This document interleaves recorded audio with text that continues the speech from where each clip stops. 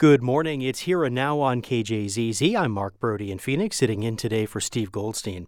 Later this hour, are Arizonans getting the flu vaccine this year, and how are health officials trying to convince us to do it? Plus, we'll talk about the recipients of the 2017 Arizona Humanities Awards. But we start today, as we often do these days, with politics, specifically Arizona politics under the Copper Dome at 1700 West Washington. Lawmakers will convene their 2017 session in about a month, but they're already introducing bills, and buzz is starting to grow about some of the potentially big issues they'll be tackling. Joining me to talk about all that is Ben Giles. He covers the state Senate for the Arizona Capital Times. And Ben, it seems like one of the biggest things is school funding. It was last year. People have been calling Proposition 123 a first step, and now they're talking about steps 2, 3, and 4. What are you hearing as far as what those steps might look like? Well, the big news today, just this morning, is that Governor Doug Ducey is announcing some proposed changes to school funding that are coming from a working group that's been studying this issue for well over a year now. And the biggest idea that has come out of that group, again, we're just learning about some of their proposals this morning, is to completely overhaul the way K through 12 schools are funded, to change the formula that the state uses to calculate that. And the hope is that with a more streamlined process and maybe a simpler formula that treats schools perhaps more fairly than the current formula does, is that will free up more money for all schools. There's also talk about full-day pre-K, as there's been whispers the last couple of years. That idea hasn't gotten much steam at the Capitol as of yet, but could be different this year. And it appears that the report that the governor is discussing is also talking about trying to reduce school districts' reliance on property tax overrides. You probably saw a few of those on ballots recently this past year. And that's been a key way for some school districts to try and supplement the funds that they feel they're lacking, the funds that they get from the state. Does it look like these changes would shift around existing money? Are there calls for new money to go into potentially some of these new formulas? I think there will be calls for new money. It's just a matter of, and we don't know this yet, where those calls are coming from. I think certainly Democrats at the Arizona legislature want to see what folks are calling the next step after Proposition 123, which did provide some sort of new money for schools, basically borrowing from another long-term school funding source that the state had to provide some immediate funds for the next 10 years.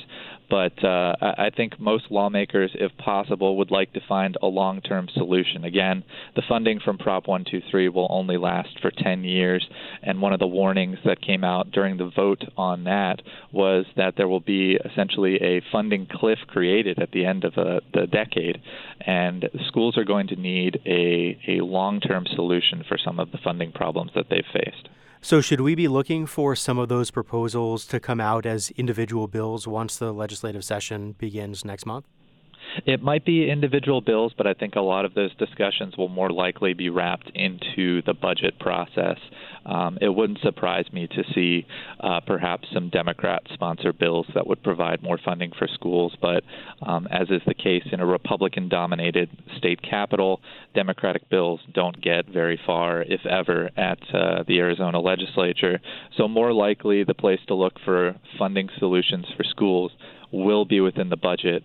However, the word from the governor's office and the word from budget analysts is that there's not much money available. The governor has made it clear that a balanced budget is one of his top priorities.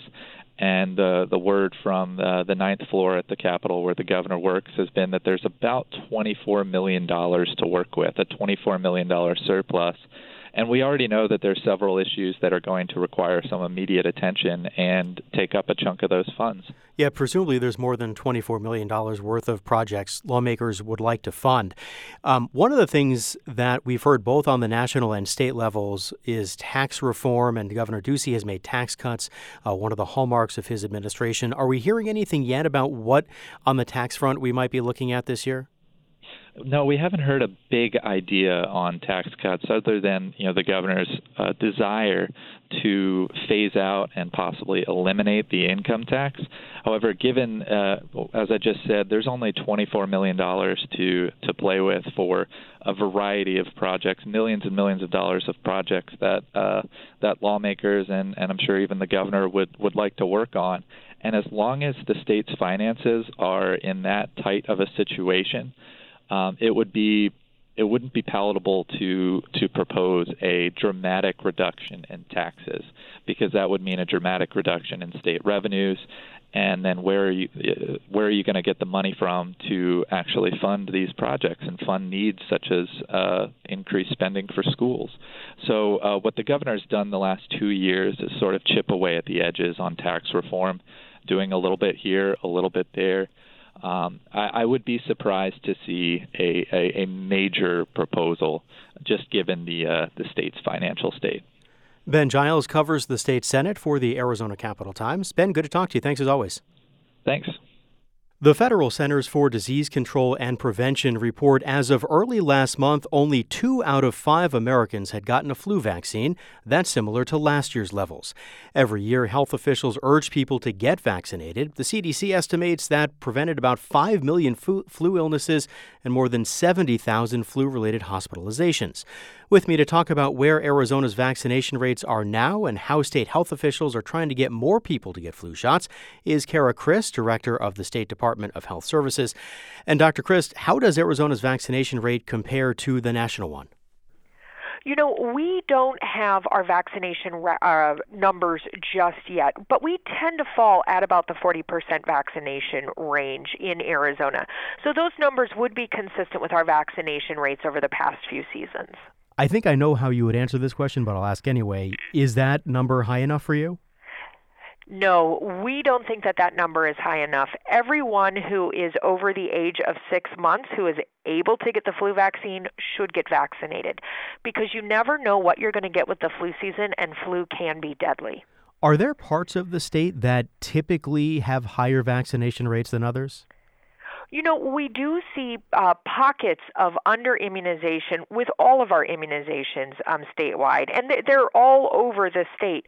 We work with those areas to try and identify what the barriers to vaccination would be, bring education, and work with the schools to ensure that kids are fully vaccinated. Do you find the same places that have under-vaccination for flu as for other kinds of immunizations? To track the flu by location is a little bit different because we use a different data method, but we would assume that you would have higher rates of flu under vaccination in those areas just like you would. However, our vaccination rate for our required vaccines is much higher. So this is a voluntary vaccine that people have to get every year, so we know the compliance rates are a little bit lower, or a lot lower. What do you hear as some of the reasons why folks don't get the flu vaccine? Well, one of the biggest reasons we hear that people don't get the flu vaccine is because they believe they will get the flu by getting the vaccine, and that is simply not true. Your body responds in the same way. It develops an immune response so that the next time it sees that virus that it's trying to fight off, it will be able to respond faster. However, there is not live flu virus in the vaccinations, so you don't have to worry about getting the flu. How do you try to combat that? I mean, you can tell people, I guess, till you're blue in the face that getting a flu vaccine does not mean you will get the flu, but if they don't believe it, they don't believe it, right? Right. It is very difficult because no vaccine is 100% perfect. And so there will be times that some people may still get the vaccine and then end up getting influenza because the strains can change, the virus can mutate. It can be a completely different strain than what's in the vaccine. However, what I like to tell people as a public health physician and knowing diseases, influenza is one of the things that scares me the most. Why is that? It is highly contagious, it's highly unpredictable, and it kills tens of thousands of people every year. So you can get sick just by touching something that somebody else has touched, and then touching your face, and then you can end up with the flu. I got the flu during the 2009 influenza season, and I will never want to get the flu again. You are extremely sick, and I'm a healthy individual. We hear so much about this sort of herd mentality where enough people get a vaccine to sort of protect, the community as a whole. Given that our rates tend to be about 40%, how far away are we from having a true sort of herd protection effect? Well, for something like measles or our vaccine-preventable diseases, you want to have low to mid 90% of people covered in order to get that herd effect, because what you're trying to do is to get enough people immunized so that there's no path of unimmunized people to people that can't get vaccines. So those that can't get it because they're undergoing cancer treatment or they have a disease that disables their immune system. Some of those people can't get vaccines, so you want to protect them by surrounding them with vaccinated people. That will allow them not to have at least sick people around them. And in order to do that, you have to have much higher rates of vaccination. Yeah, we're pretty far away from that. We're pretty far away from that, but, every single person counts. The more people that we can get vaccinated, the higher likelihood we have of keeping flu out of our communities. Are you satisfied with the availability of the flu vaccine across the state? Yes, over the past few years, we've had good vaccine availability. So we would encourage people, it's never too late to vaccinate. Our flu season usually really picks up between January and March, with the highest February and March, but we've seen it all the way out until May. So what we want to make sure people understand is it's not too late. It takes about 2 weeks to build up your immunity after you get your immunization, but then you're covered until the next year. So we want to make sure, get your vaccine, even if you think it's too late, because flu is so predictably unpredictable. Dr. Kara Christ is director of the Arizona Department of Health Services. Dr. Christ, thanks a lot. Oh, you're welcome. Thank you for having us.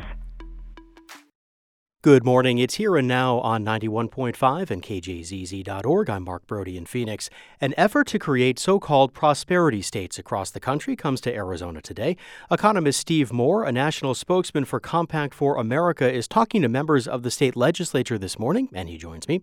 So, Steve, what are prosperity states? What exactly are we talking about here? Well, we're talking about a state that designates certain areas within the state, normally economically depressed areas, sometimes inner cities, sometimes rural areas that have been left behind, that are designated areas where you can reduce regulation, reduce taxation, reduce other costs that allow these areas to redevelop so that you can bring jobs and incomes and families back. And this is something that has been tried over the years and has been successful, and I would love to see it done in Arizona, as I'd like to see many other states follow suit. Why do you think Arizona might be a good place to try this? Well, because there are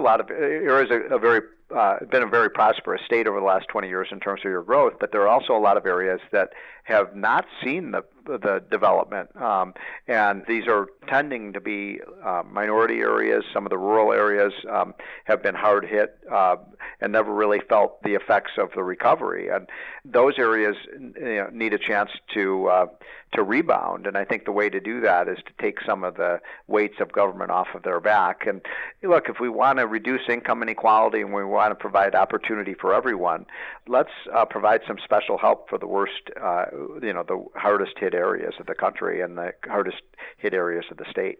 So what specifically would these prosperity districts do differently? Like what kind of tax reform, what kind of regulatory reform? Well, they would have on the regulation. It would be all sorts of regulations, whether it's some of labor regulations, some of the environmental regulations on taxes. It would be some of the relief from income taxes, possibly if we had some federal legislation, possibly some payroll tax relief, so that it becomes more economical for businesses to relocate. You also need, in a lot of these areas, you need better safety and protection and need to keep the, get rid of crime and better public services. And all of those things I've found in my research, when you have a prosperity zone that the government has really made a commitment to helping develop, you can see a pretty fast turnaround in a lot of these areas. How does it work logistically as far as a particular zone or a part of the state that has, for example, different regulatory environment or different taxing environment than the rest of the state? Well, the way these arrangements work is that the legislature designates these areas as specially distressed areas. By the way, they don't necessarily have to be distressed, but I believe most of them would be areas where you have low incomes and very few jobs and a lot of people in poverty. And you provide special exemptions for that area because you place a high priority in allowing these places to redevelop. And so we believe that over a 10 or 15 year period, it takes a little time to bring back economic growth to these areas, but you could see, significant rises in income. You could see, an increase in housing. By the way, when we talked about, some of the regulations, housing regulations and zoning regulations and so on, that oftentimes restrict the ability to build new housing at economical costs, those can be things that inhibit redevelopment as well. So the idea is to try to bring prosperity to places in the state that haven't felt the recovery. And the evidence from the last 20 years were these kinds of things. They used to be called enterprise zones in an earlier incarnation. And we had some success with that, but then they kind of went away. This is slightly different because they're state legislative districts, and they are the legislature would designate which city blocks and what areas, what counties would be affected. They could be areas small, as little as maybe 4 square blocks, or they could potentially even be an entire city or county. What's the advantage of doing it this way as opposed to just trying to convince legislatures and governors to loosen regulations across the board and change, tax structures across the board? Yeah, well, that's a great question. I think the answer is that, there is often resistance to these kinds of changes on a statewide basis. And what our hope would be, and one of the things that we hope if these renewal zones and districts are approved, is that they become showcases for what can happen if you loosen regulation and you lighten the burden of taxation. And if you can show that it can work in some of the worst areas in terms of economic development, then we can say, well, why not make the whole state an enterprise zone, so to speak? And so we think you start with the worst first, though, because that's what a lot of state legislators, they say, well, look, we don't want to provide tax relief for everybody, but people who are really financially distressed, we want to help them first. Part of your effort in talking to Arizona is to get the state to approve this as a whole. Yes. You're talking to other states as well. What is the purpose? What is, I guess, the goal behind getting a number of states to all sign on to this? Well, the idea is that you could then have what's called a compact, and this is part of the Constitution. And a compact is an arrangement among states where they can essentially override some of the federal rules if they have a compact. And you're going to need congressional, U.S. congressional approval of that. But this is a multi-step process. But the first step is to get the Arizona legislature to allow some of these designated areas to begin. And incidentally, people say, well, we can't. One of the complaints that I've heard is, gee, we can't afford the revenue loss of giving tax relief to some of these areas. And my response to that is, well, what are you talking about? A lot of these areas are so depressed there is no revenue. So you can't lose, when there's no economic development, you're not going to lose revenue if new development comes in, because it wouldn't have been there otherwise. And then you have workers who are working, they're not on welfare, they're not collecting public benefits, and it actually can, in my opinion, actually reduce the burden of, state finances, because you're now putting people into jobs, whereas they used to be, on public assistance. Do you think there might be less of a need for this on the state level, given some of the comments among Republican leaders in Congress and those of the incoming Trump administration? Oh, I think they go hand in hand. I've been doing some work with the Trump team, and I helped write Donald Trump's tax plan that will be debated over the months to come. But I think, if you do the Trump plan on the national level, I think it will certainly help in states like Arizona. But then you can have more of a micro-targeting of, we're really talking about areas where you have high levels of poverty, poor schools, very little new business development. Again, places that were almost left behind in this recovery. And I've been around the country, I have to say, there are a lot of areas like that. I think it's one of the reasons Donald Trump, frankly, won the election, because a lot of people feel like, if you live in Silicon Valley, it's a good economy, or if you live in Manhattan or Wall Street, it's a good economy, or Washington, D.C. But, there's so many areas of the country, a lot of working class towns, by the way, not just necessarily inner cities, that haven't seen that kind of economic development. And these people feel financially stressed out. I've seen them. I've met them. They feel that the politicians don't care about them, and that, the American dream is dead.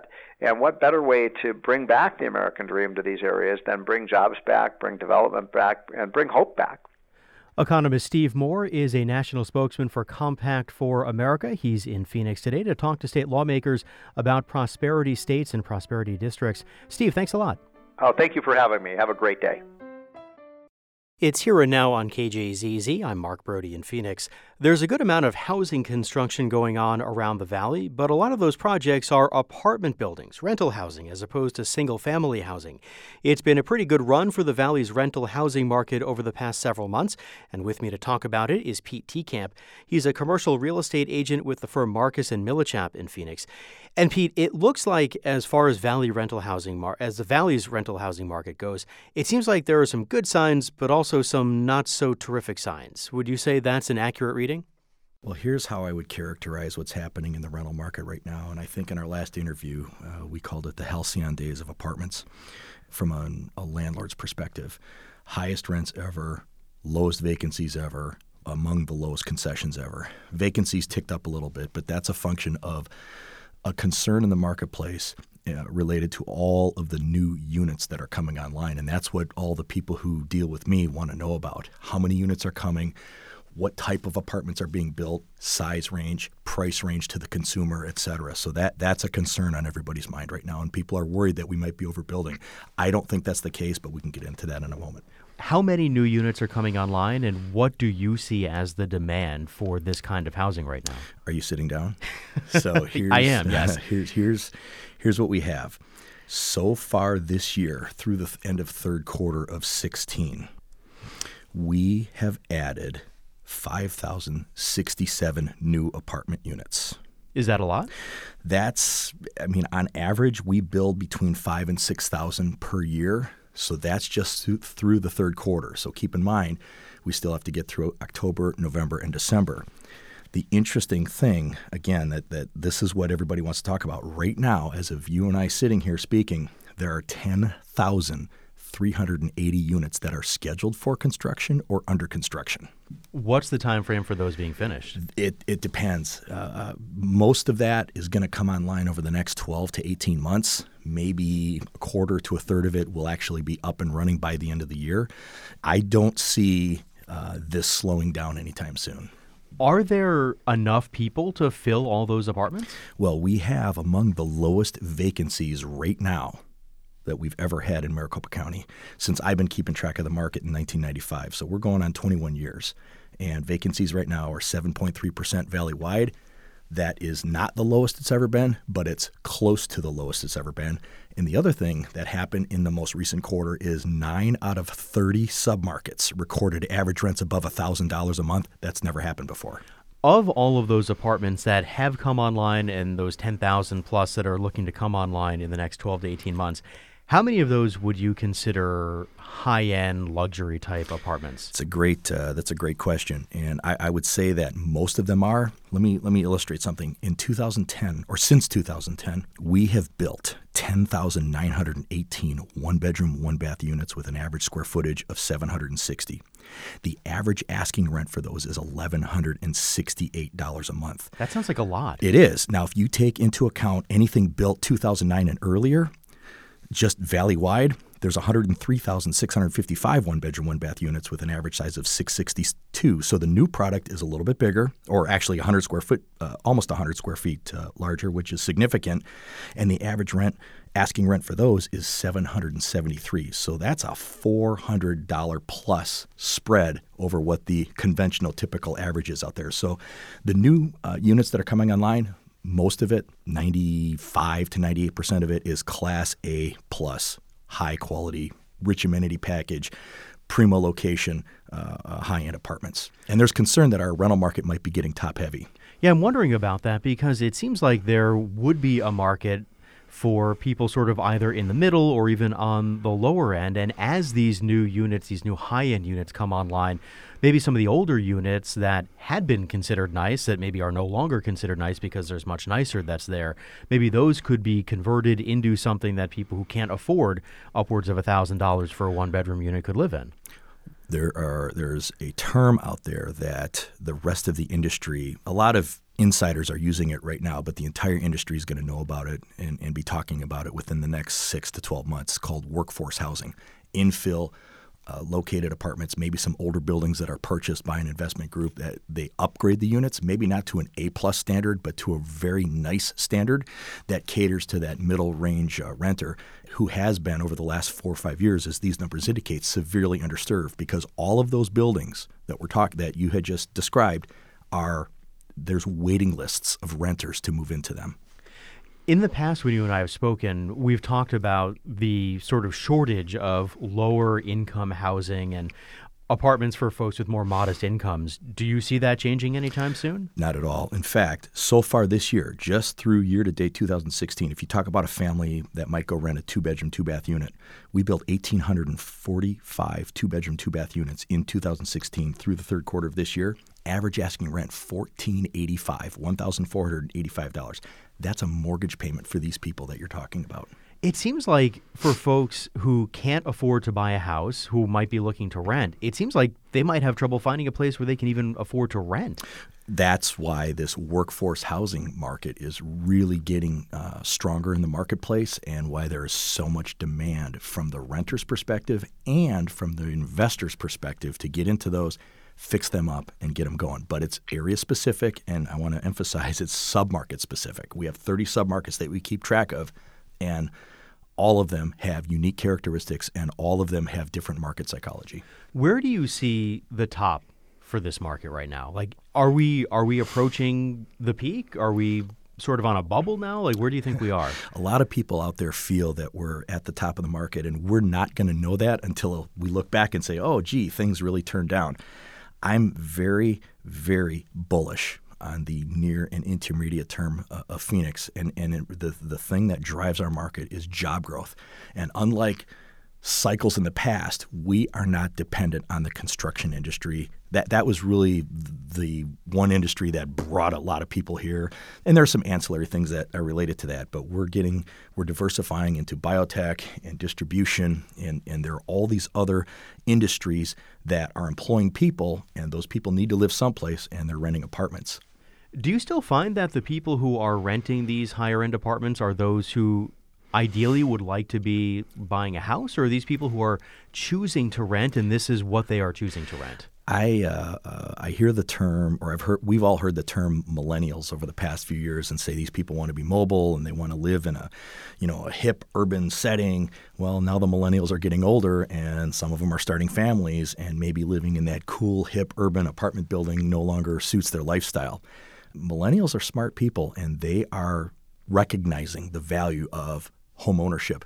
And there are savvy developers who are building infill.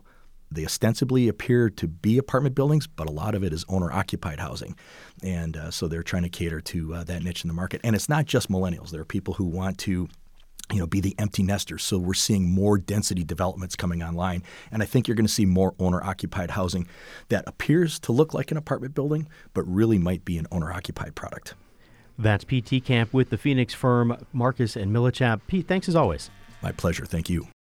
Good morning. It's KJZZ's Here and Now. I'm Mark Brody in Phoenix, in today for Steve Goldstein.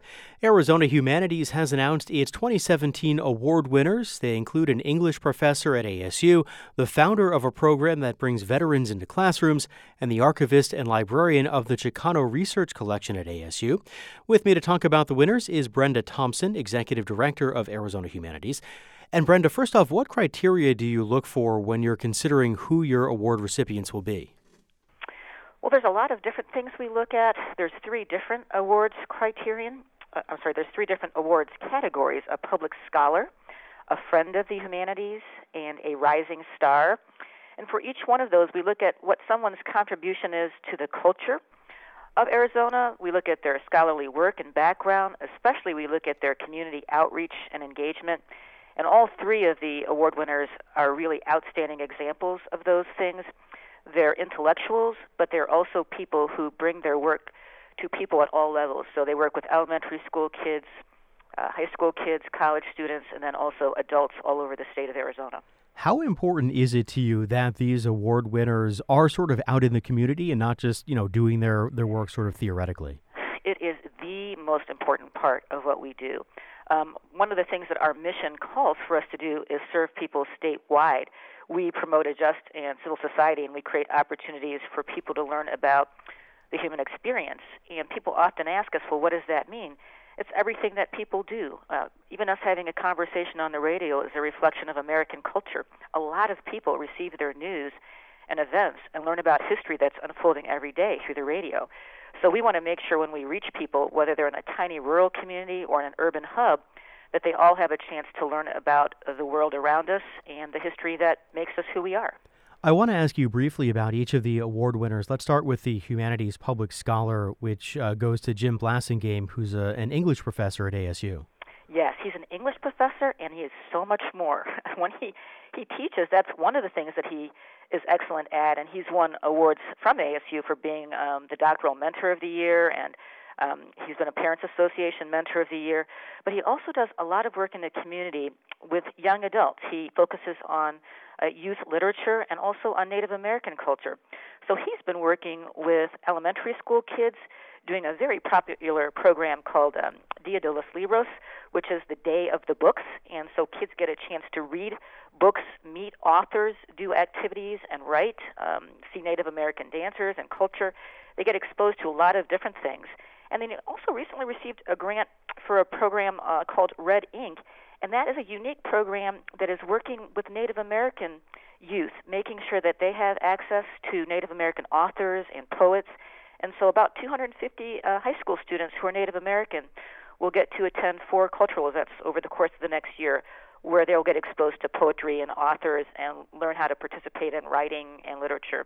And I think that's pretty cool because those communities are really spread out, very diverse, and Arizona has one of the largest Native American populations in the country. So he's made a point of reaching those kids at all levels. The next award is the Friend of the Humanities, and that goes to Barbara Hatch, who's founder and program director of Veterans Heritage Project. What about her and what about her work led you to give her this award? Well, she's a standout. Barbara Hatch has been a high school teacher for 40 years, and during that time, one of the things she did in 98 was started bringing veterans to her class. So when she was teaching kids about history, they wouldn't just be reading about it in books. They would actually get to talk to soldiers and learn about what it was, the experience was to be in war and coming home from war. So she launched in 2004 this project called the Veterans Heritage Project. And what she did was she started matching high school students with a veteran. So the kids would do research on the particular war, and then they would meet a veteran in person, not only learn their story, but they would actually capture it. They would record it. They would write a story that ended up being a bound volume, and then the audio stories ended up being collected and sent to the Library of Congress. So it is now spread to over 26 high schools across the state. It's been a model. They were cited as a program that was considered one of the most excellent in the United States by the Library of Congress, and over 1,000 veteran stories have been collected. And I've got to tell you, they are both heart-wrenching and humorous. We got to hear from a woman veteran who was almost 100 years old, and it was quite a kick to hear what it was like to be one of the first women veterans. And then you also hear from veterans and high school students who will tell you that the project changed their lives. Some veterans never told anyone, not even in their own families, their story until they were interviewed by a high school student. And they said that it opened up memories that they were then able to share with their family and community. And so not only was it educational from a history perspective, it was also healing. The last major award you have is the Humanities Rising Star Award, which you have given this year to Nancy Liliana Godoy Powell, who is the archivist and librarian of the Chicano Research Collection at ASU. What was it about her work that led her to get this award? Well, she's another person who has emerged as young as she is as a leader. And it's interesting because people often think of librarians as quiet little people shelving books, and that is not Nancy. She's actively engaged and a passionate advocate for underserved communities. And she's actually targeted preserving, collecting, and telling the stories of Chicanas and Chicanos in Arizona. And she does it in very creative ways. So she has photographs and artifacts and stories, and she makes sure that they're accessible to people on the internet and social media. So the things that you'll read about and see about may be things that happened 30, 40, 50 years ago, but they let you know about the richness and diversity of the contributions of people from different cultural backgrounds. She also just makes it fun and interesting. You can look at things and not even realize you're learning about history.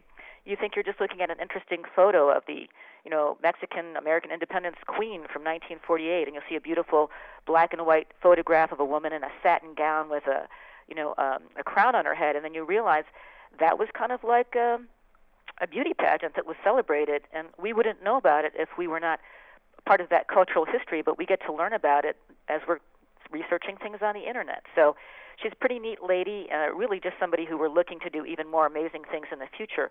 But she's made history accessible to everybody. If you've got a computer, or if you can get to a computer, you can learn about the history and contributions of Latino people in Arizona. One of the things that seems to stand out about these three award winners is it's not only that they are making the humanities accessible to the public, it seems like they're working with kids. And I'm wondering if that is of particular interest to you and a particular focus to you of making sure that kids and students have access to the humanities. Absolutely. And part of it, Mark, is that we know that not everybody has the same access to education. Schools and their resources are very different. Sometimes if you're in a rural community or a reservation community, or even in an urban setting, there are kids that don't have libraries. There are kids that don't have librarians. There are kids that don't have access to books or research material. And what these folks are doing is making sure that no matter where kids are, that they can get exposed to things that will enrich their lives. And we know that the better foundation that you have when you're a young person, the more likely you are to graduate from high school, go on to college, have a rich life, but also to be engaged in your community and have civic pride and love for where you have grown up and lived and worked. It also teaches you about things that are happening all over the world. So, not to be cliche, young people are the future. And when we teach them and give them a good foundation, they're the people that make sure that we are successful in all the things that we want to achieve as a country. We celebrate the diversity of the United States. It's one of the things that people all over the world look to us for. And so we want to make sure that kids know that they're valued, no matter how diverse the backgrounds are that they come from. We want to make sure that they're all appreciated and valued because their minds and their intellect are what our future depends on. Brenda Thompson is Executive Director of Arizona Humanities. Brenda, thank you. Thank you, Mark, and have happy holidays.